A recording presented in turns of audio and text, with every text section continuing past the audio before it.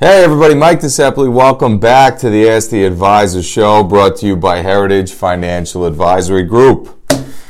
So this week we're going to talk about this new free college debt forgiveness program brought forward by Elizabeth Warren. It seems to be an issue a lot of people want to tiptoe around. Nobody really wants to take a position on it for fear of hurting somebody's feelings. But we're not going to do that. We're going to go into some of the details here today. Take a look at, is this feasible? Is this something that could be done? If they're able to do this, what comes next? And, what will this look like? So, for those of you unaware of what's being proposed, Senator Warren wants to forgive $650 billion of current student loans. And she wants to initiate a program to bring free college tuition for all. I don't have the exact specifics. I don't think she does either yet, but I believe it's going to be families under the $100,000 income range.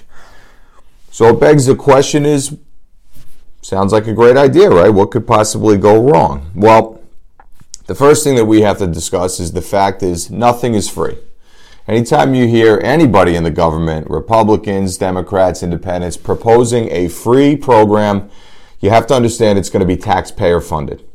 So while it may be no tuition due, you will see this cost pass on in the form of new taxes, whether it's higher federal and state income taxes, new wealth taxes, value-added taxes, whatever it may be, the cost will be passed on to the consumer. Why? Because the government creates nothing.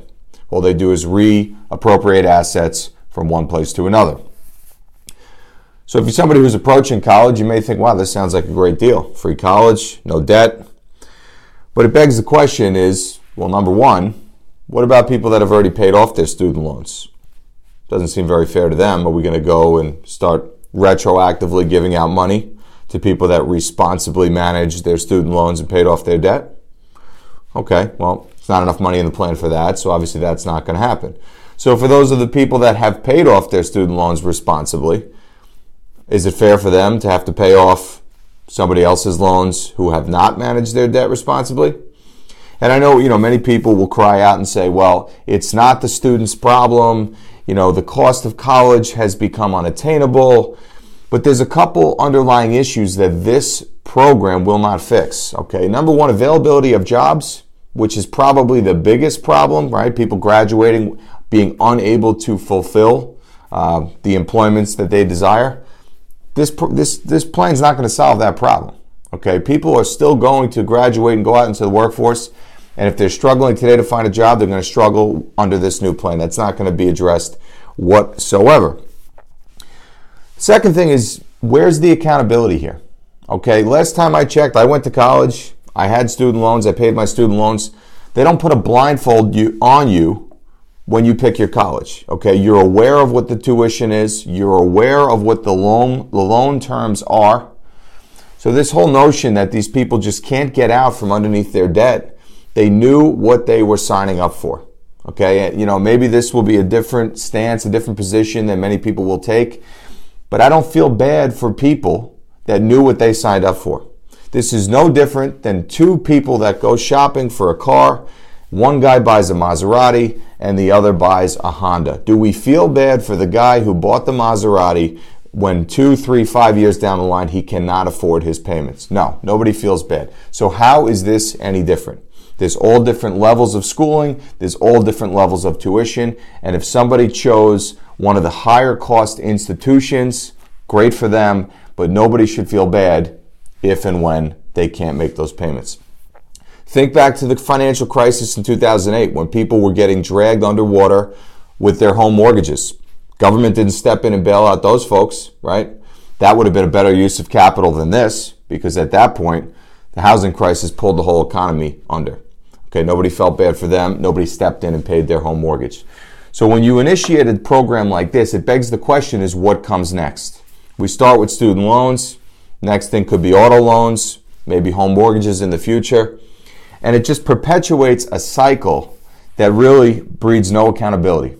Okay? Now, if we want to address the real problems that surround college, cost, job, openings, what have you, then maybe that's something we can talk about. How to curb the rising cost of college. The fact that the inflationary rate on college tuition increases at about 5 times the rate of inflation in the rest of the economy. That's something we could tackle. Or, maybe looking at loan terms, right? How can we cap loan terms so that when lenders lend to these college students, that there's a maximum rate of interest that they can charge? Now, this gets into a whole nother issue that we'll probably have to tackle at another time. But, anytime you talk about lending, right, a creditor that's lending money, they have to evaluate their risk and they have to be paid according to the risk that they're willing to take. This is no different than 2 people go out for a loan and the person with the higher credit score gets a better interest rate because they pose less of a risk of default than the person with a lower credit score. So this really gets pretty dicey because now we're talking about lenders, right? We have private lenders, we have government lenders. How do we kind of bring all this into one particular program? But the moral of the story is this doesn't address the main issues with the current educational system. And that is, as kids graduate, there's just lack of job opportunities in their particular degree fields. And of course, the fact that private institutions really can't be reined in by the government. They can set pricing wherever they see fit. So my quick hot take on this, I just don't think this is the way. This is not the answer. There is nothing that's free.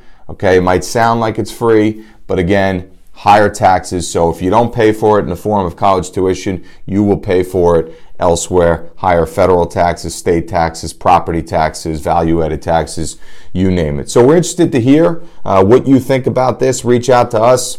We're always interested in other opinions. I'm sure not everybody's going to agree with our take on this, and that's fine. That's why we're allowed to have this constructive dialogue. But anyway, this is a current event in the news right now. We wanted to discuss it, and we wanted to bring it to you. So thanks for watching, and we will see you back next week.